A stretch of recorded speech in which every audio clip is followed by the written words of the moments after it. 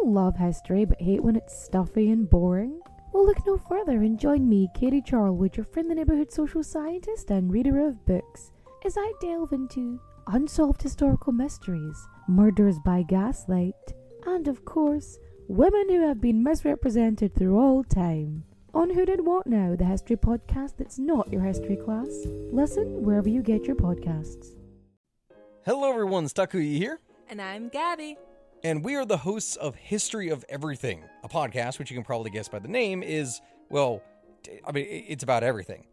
Do you want to know why people thought potatoes were evil and would give you syphilis? Are you curious about all the stories of the terrible and stupid ways that people have kicked the bucket over the years? Do you want to hear tales about all of the different badasses of history and the lives that they had brought to life? Well, if so, then look no further. History of Everything is just the right podcast for you. It's available on Spotify, Pandora, and anywhere else that you get your podcast from. Join us for some fun and just see how weird and wacky history can be.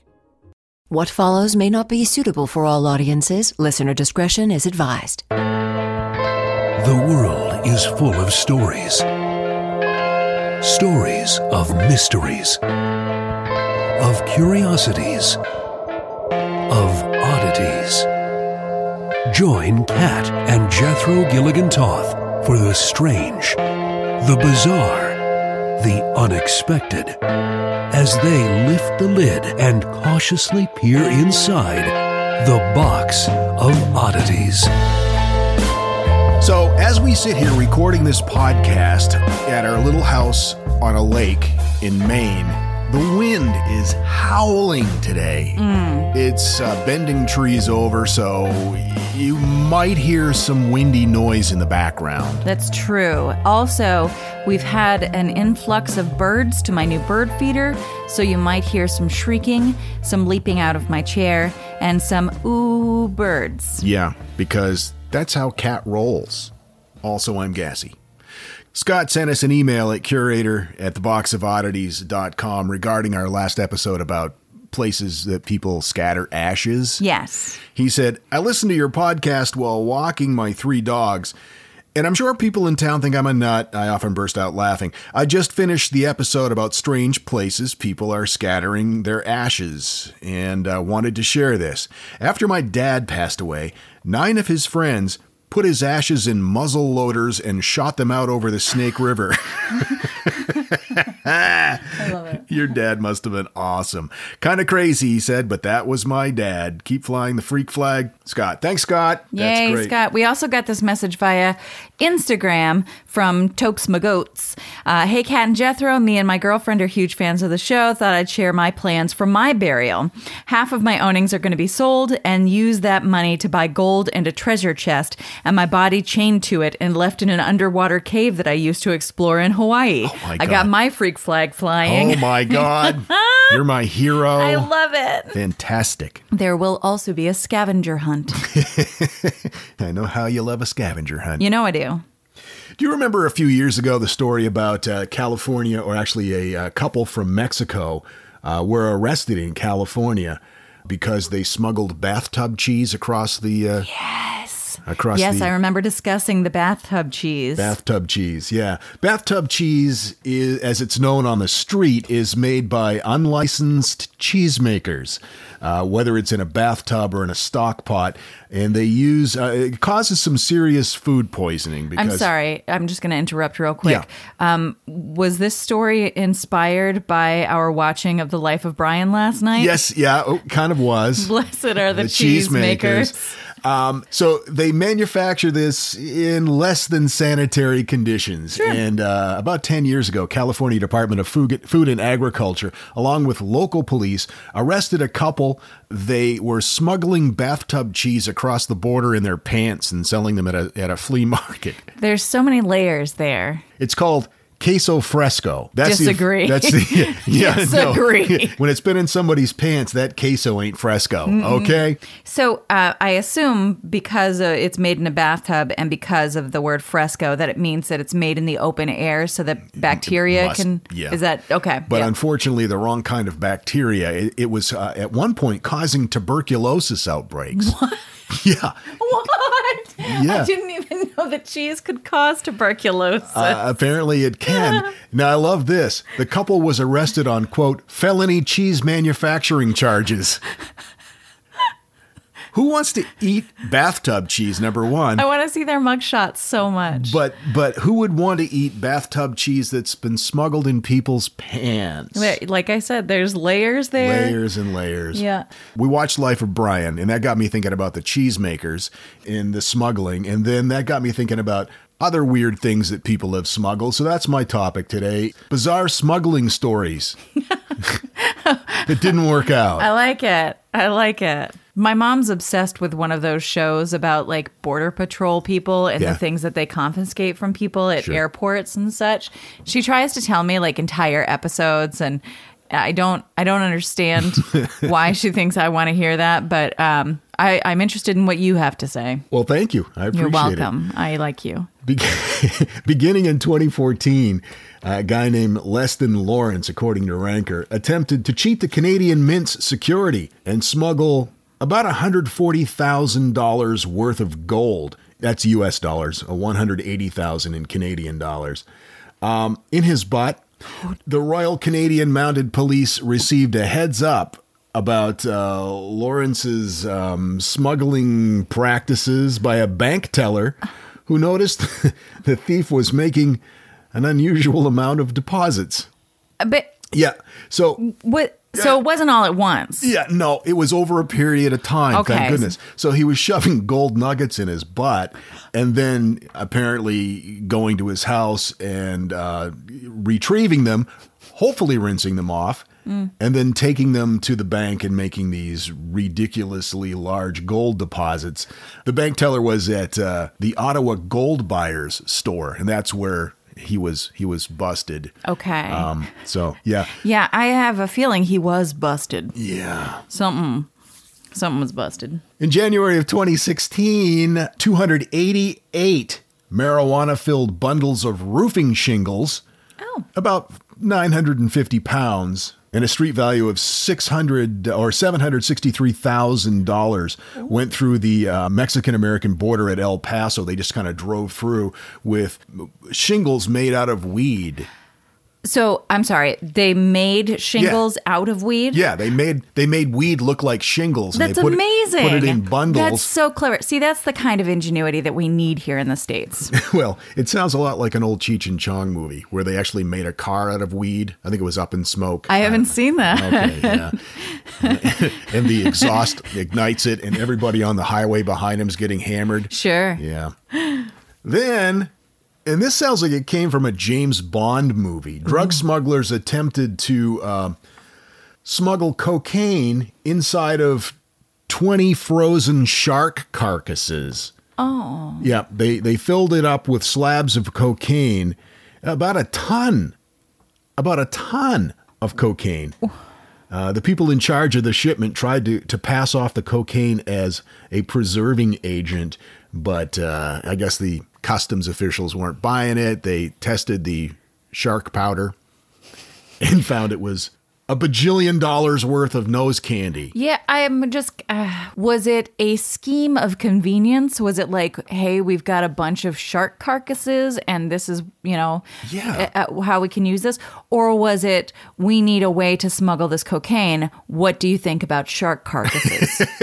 I think probably the latter would be the way to go. I imagine that they were involved somehow in exporting shark carcasses for whatever reason. Shark fins are a popular thing, and who knows, eating, I don't think people eat shark, do they? I mean, Yeah. they're scavengers. People eat shark. Yeah, really? Wow. I would never eat a shark. I would be afraid one of his relatives would, Seek revenge? seek revenge on me. Sure, like Jaws 2? Yeah. Sure. In August of 2016, a traveler who was only identified by his surname, Lee, was attempting to travel through an airport in China. He's a traveling man. He's made a lot of stops. Traveling man. He was on a China. He was on a China. Sorry, I'm done. Go ahead. He was on China. Go. He was on a China Southern Airlines flight to Beijing with his best friend. who was a turtle. Now, they wouldn't allow him to bring his turtle on the airplane. So he tried to, well, he did. He smuggled it onto the aircraft in a KFC sandwich. He put it in a chicken sandwich and just carried it on. But the airport noticed some, quote, odd protrusions in the burger wrapper in the X-ray scanner and squashed his attempt to take his little buddy on the flight. According to the Telegraph, Lee had to leave his turtle with a friend and take a later flight because he put his turtle inside the... All right. It's just a cute little, one of those little tiny little cute turtles that you get at a pet store. But he just wanted to take his friend, so he put him in a KFC sandwich. I have a lot to say about this.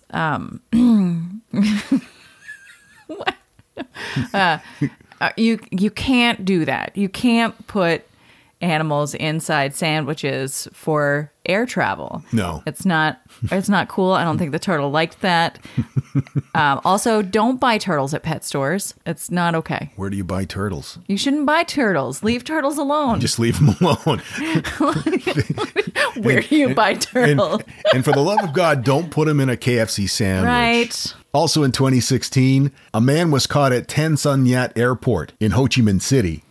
He was smuggling live birds to Taiwan, and what he was doing was putting them in his pants.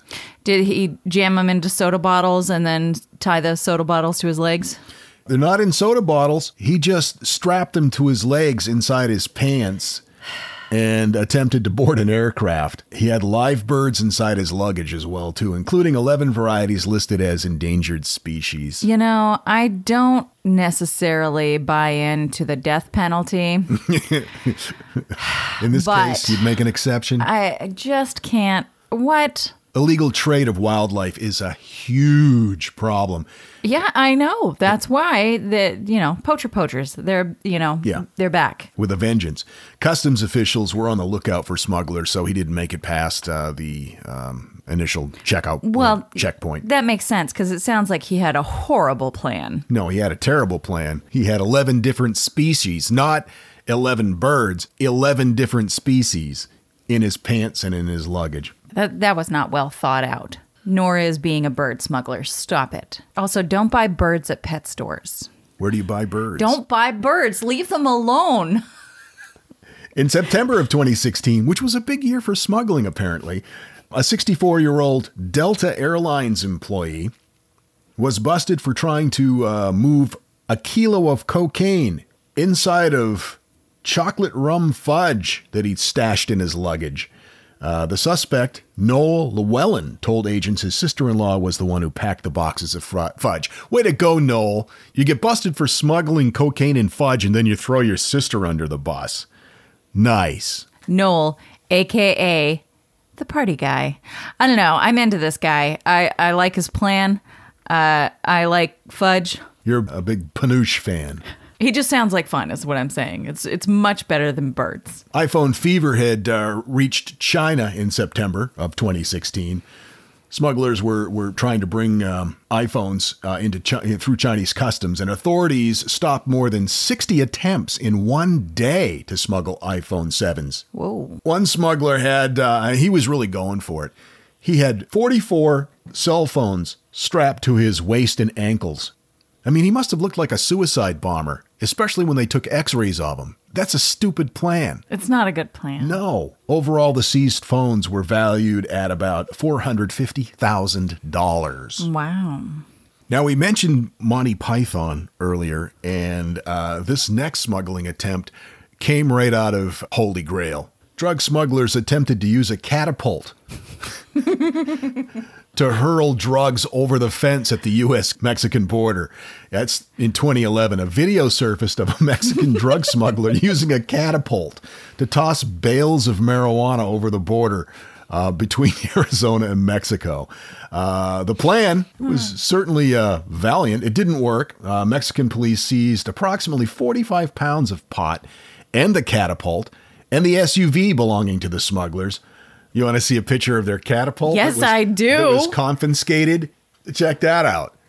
It looks Oh my gosh, it does. It looks exactly like something out of Holy Grail. like they would fling a cow with. Yeah. I wonder if any of their mothers smelled of elderberries. Well, their father was a hamster. And then in January of 2016, smugglers attempted to sneak about 2,500 pounds of marijuana across the U.S. border with Mexico at the Far International Bridge cargo facility. The discovery was made during a secondary search of the truck.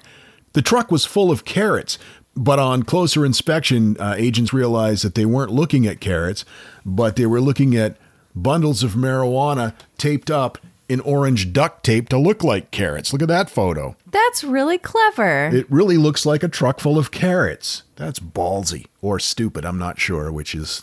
I like it. It's creative. Sure. It's a creative use of orange duct tape. I think the real mistake there is they're all pretty uniform. If there had been more variation in color, shape, size, it would have looked more natural. I got to get on one of these teams. You want to start a smuggling ring? I'm just saying that. No, I'm saying that I can see what the problem was there. I like to be a problem solver. Sure. And you want to employ your crafting skills to Right. assist smugglers. I love washi tape. What can I say? Okay. And finally, in June of 2016, in New Delhi, there were 3 travelers on their way to Dubai, and they were caught at the Indira Gandhi International Airport trying to smuggle foreign currency worth about $384,000 in their headgear and rectum. Why do people keep putting things in their butts at airports? It's not a storage container. It is not a storage container, and they have x-rays, and you're just going to look stupid because you got things in your butt. And even if you did get on the plane, for the love of God, when we fly to, like, say, Orlando, I can't just sit still without stuff in my butt. That's right. For 3 hours, let alone if I had $384,000 in foreign currency Right. Every in my time ass. we fly with stuff in your butt, you can't even sit in the seat. I have to get up and walk around, Yeah. and I'm always adjusting myself. That's pretty much par for the course. Here's my advice. Don't put things in your butt, but really don't put things on your butt in preparation for a long air flight. Whoa, whoa, whoa. I think you're painting with an awfully broad brush there with the don't put things in your butt. Okay, don't put money in your butt. Yes, absolutely. Okay. Yeah. What you do in the privacy of your own home is not up to us. It's not, and we don't care. But yeah, you know. Don't put foreign currency in your butt. Yeah. Is what we're saying. Yeah, no anus dollars. Bunghole change. Chocolate starfish coins. Ass cash. Nice. It seems so obvious. How did I miss I it? don't know. Anyway, that's what I have for you. Took us dinero. Sorry. What? Butt bucks. Whoa. Yeah. Nice job. Thanks, sweetie. I'm just going to end there. And now, the Box of Oddities brings you That Thing in the Middle. This comes from Strange History, Mysterious Artifacts, Macabre Legends, Boneheaded Blunders, and Mind-Bending Facts. Available on our Goodreads page. On March 1st, 1950, choir practice was due to begin at the Westside Baptist Church in Beatrice, Nebraska at 7:20 p.m. It didn't. Why not? Not a single choir member had shown up. One person was late because she needed to iron her daughter's dress. 2 wanted to hear the end of an exciting radio program. One mom couldn't wake her daughter from a nap. 15 people were supposed to be there, but they had 10 different excuses for why they were not. And then, at 7:27 p.m., 7 minutes after choir practice should have begun, an explosion blew apart the church, completely destroying the building. Fire inspectors attributed the blast to a natural gas leak. Was it just a coincidence that no one was there in the building? Rowena Vandergrift, one of the tardy choir members, thinks there was something more at work that night. Quote, "It was an absolute miracle."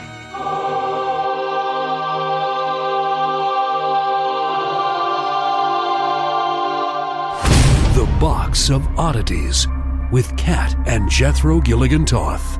This is a new thing we're doing. Yeah, we're going to call this segment Stuff We Like. Because we're creative like that. Yeah, we spent a great deal of time and money on focus groups, and that's the best we could come up with. Actually, we have neither time nor money. What we have are bunions and a bad back. Nevertheless, we wanted to tell you about a podcast we like. It's called Two Girls, One Ghost. The hosts, Corinne and Sabrina, are just delightful. They really are. And you can tell that even though they're talking about ghost stories, they're enjoying each other while they're doing it. I love their chemistry. Absolutely. And you can tell they're best friends. And they so rarely interrupt each other. What? I'm sorry. I didn't hear you. I was thinking about the next thing I was going to say. Mm-hmm. They bring you haunting tales each week, and we're recording this during a snowstorm in Maine, and that was a snowplow that just went by. Or we're haunted by a ghost truck. Who doesn't love a good ghost story? And Corinne and Sabrina tell it as well as anybody I've heard. And what's really interesting is that there seems to be some sort of, I don't know if I want to say ghost, some sort of thing that keeps interfering. It may appear as though a ghost might be haunting their podcast. There's been some discussion about that. In fact, from what I understand, you could even hear an occasional EVP. Creepy. And they want to hear from you. So if you have a ghost story of your own, you can email twogirlsoneghost@gmail.com, and you could hear your story on their next Encounters episode. Two Girls, One Ghost is available on Apple Podcasts and all other listening destinations. As Corinne and Sabrina say, see you on the other side. We're pretty excited. We just partnered with Himalaya with a distribution and content deal. A great company. And after we do our show in Nashville, they're sending us to Orlando for PodFest to speak on a panel, which is kind of exciting. And weird. And weird because, well, this will be the first time. Yep. But we're super jazzed about it. And we're also way excited to meet these people. We've been talking to them a while now. And it'll be nice to actually meet them in person because they all seem like such cool people. And yeah. So excited / nervous. I don't know what to wear. My hands are clammy. Some of the reasons we're really excited about partnering with Himalaya is it's a great new podcast app that's worth checking out. You really should. You should check it out. Himalaya is the #1 spoken word app in the world. And so they're just now launching their US-based podcast app. And these guys are huge. You can find it in your app store. It's like a red... What's the word that it's like a red logo and it says Himalaya and it's got a little, instead of a dot over the I, it's got like a little play button. It's super, super cute. You may have noticed that our Box of Oddities logo has a red frame around it now and it says hi in the bottom corner. It's not saying hi, that's the Himalaya logo. It's really easy to use, lots of features. You can build and connect with a community of podcast lovers. Every single podcast you love is there. And you can like or thumbs up individual episodes, which is really cool. So, you like the podcast, but maybe there are some episodes that you dig on a little bit more. You can like, bing. Yep. And also, this is something you should really know about.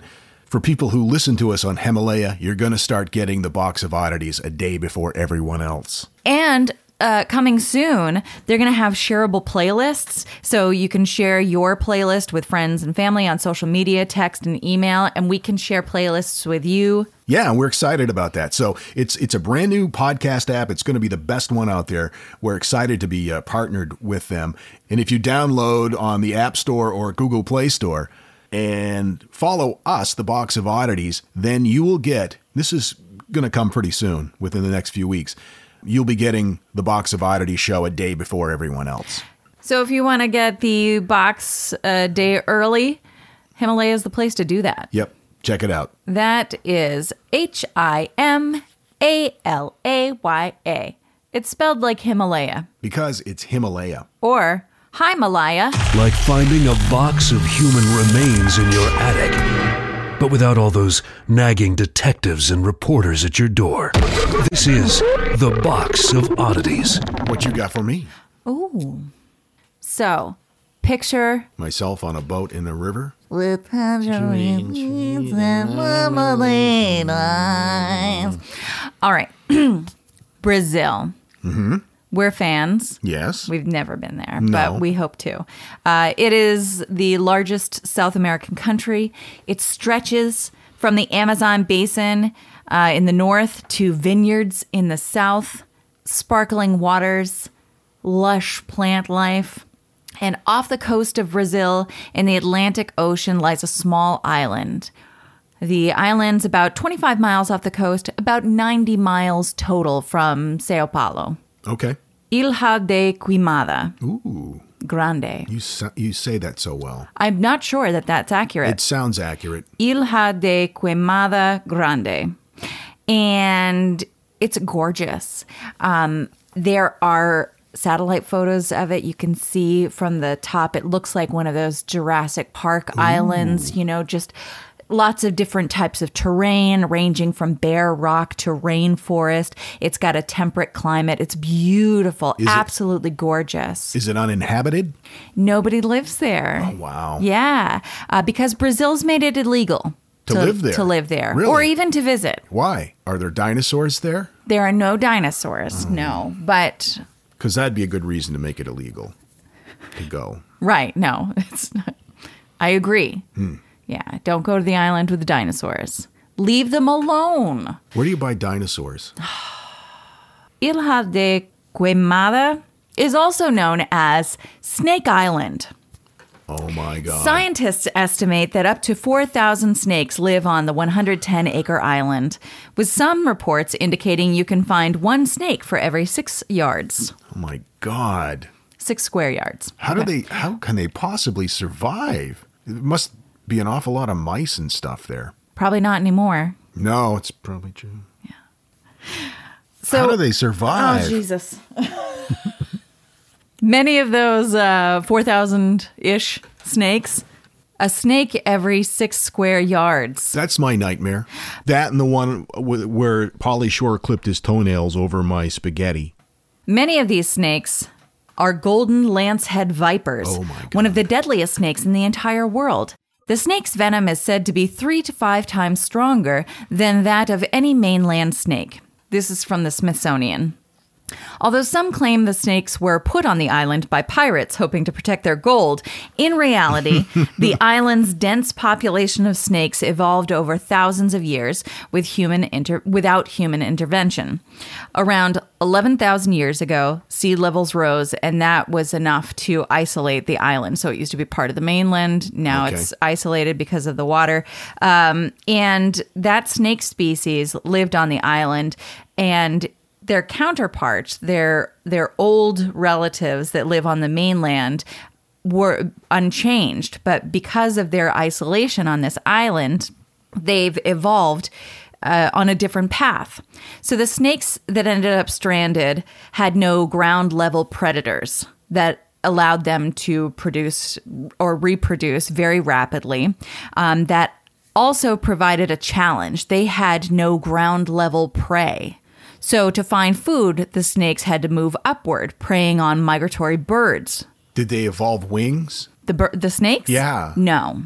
Because that'd be really cool. They went up the trees and then would bite the birds I see. in the trees. That's crazy. Yeah, but because they're biters, the venom is what takes out the birds. Sure. Which means that it has to be very fast-acting venom to be effective. So only the snakes that were more venomous were getting fed. So those snakes reproduced. They made more venomous snakes. Those snakes reproduced. They made more venomous snakes. It reminds me of the samurai crab story. Exactly. That Carl Sagan talked about in Cosmos 1,000 years ago or whenever. A fisherman pulled a crab out of the bay that looked like it had a samurai's face on it. And so he spared it and threw it back. And all of the fishermen over the centuries continue this tradition until now there's an entire subspecies of crabs that have samurai faces. Right. That's crazy. Yeah. It's like that, only with venom. Yeah. The snakes have to track down these birds that they've bitten. They can't have gone a long ways That makes sense, right? Okay, so they bite it. It's not an immediate effect. Right. They bite it, the bird flies away. Right. So then the snake has to track down the bird that he's just bit, which is why the more venomous snakes were able to track down those birds because they had gone a lesser distance. Sure. And so we understand how this is happening. That's fascinating. Right. So now they're venomous to the point where, like with a bird, they can kill their prey almost instantaneously. Wow. They're that venomous. But how, though, you might ask? Well, the effects of the lancehead's venom include swelling, local pain, nausea and vomiting, blood blisters, bruising, blood in the vomit and urine, intestinal bleeding, kidney failure, hemorrhage of the brain, and severe necrosis of muscular tissue. So it's a bad day. It's a bad day. They also have a hemotoxic venom that eats away the flesh and tissue. It's like a pre-digestion kind of thing. So their venom will start eating away at the animal so that by the time the snake gets to eating it, it's already working on digesting it. Holy shit. From the early 1900s to about 1920s, there were a few people that did live on the island in order to run its lighthouse. But according to a local tale, the last lighthouse keeper, along with his entire family, were killed by snakes. No kidding. Because of the overall low population of the golden lancehead, the snake was labeled as critically endangered on the IUCN Red List of Threatened Species. It was also placed on Brazil's Endangered Species List, and that's because there's a black market demand by scientists and animal collectors, also known as wildlife smugglers or biopirates. Ah, there you go. I bet there have been no arrests at international airports with these vipers in people's pants, though. Or in their butts. Right. I think you're exactly right. Though that's not to say that I have not been approached at an airport by people asking if I want to see their viper in their pants. Mm-hmm. You're going to the wrong airport if that's the case. So they trap the snakes. They sell them through illegal channels. Also, habitat degradation from removal of vegetation and disease has also damaged the island's population. They estimate that the number of snakes on that island is about half of what it was about 15 years ago. No kidding. Yeah. So imagine how many snakes per square foot that is. Well, that's pretty easy math, I guess. Anyway. Snake math is hard. So Snake Island is closed to the public in order to protect, oddly enough, the snakes.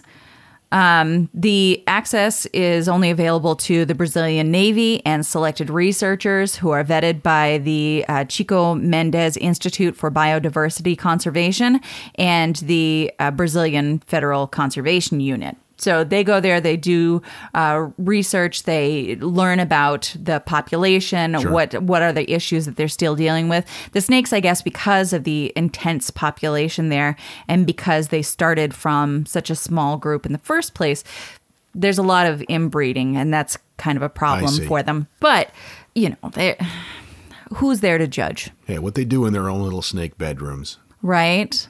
I was trying to learn more about the terms for groups of snakes. And of course, there's den is popular. Sure, a den of vipers. You've heard that. Pit of vipers also.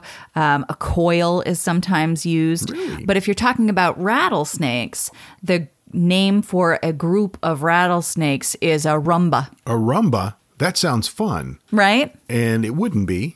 No, I don't know where that comes from, but I can only imagine it has something to do with dancing to get away from the pit of snakes. Sure. So I want to go here.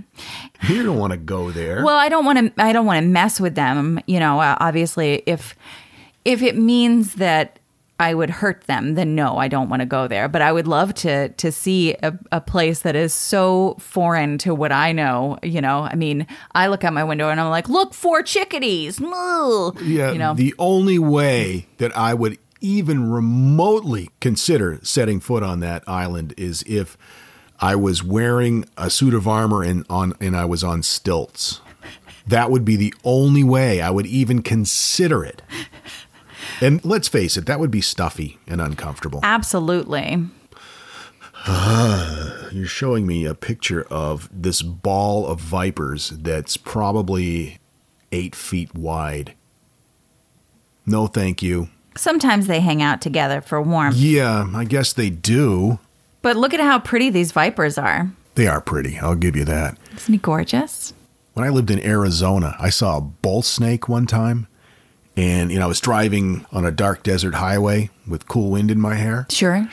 And this bull snake was going across the road. And it was a narrow dirt road. His head was at the center of the road. Mm-hmm. His tail was still in the bushes. Yeah. It was freaking huge.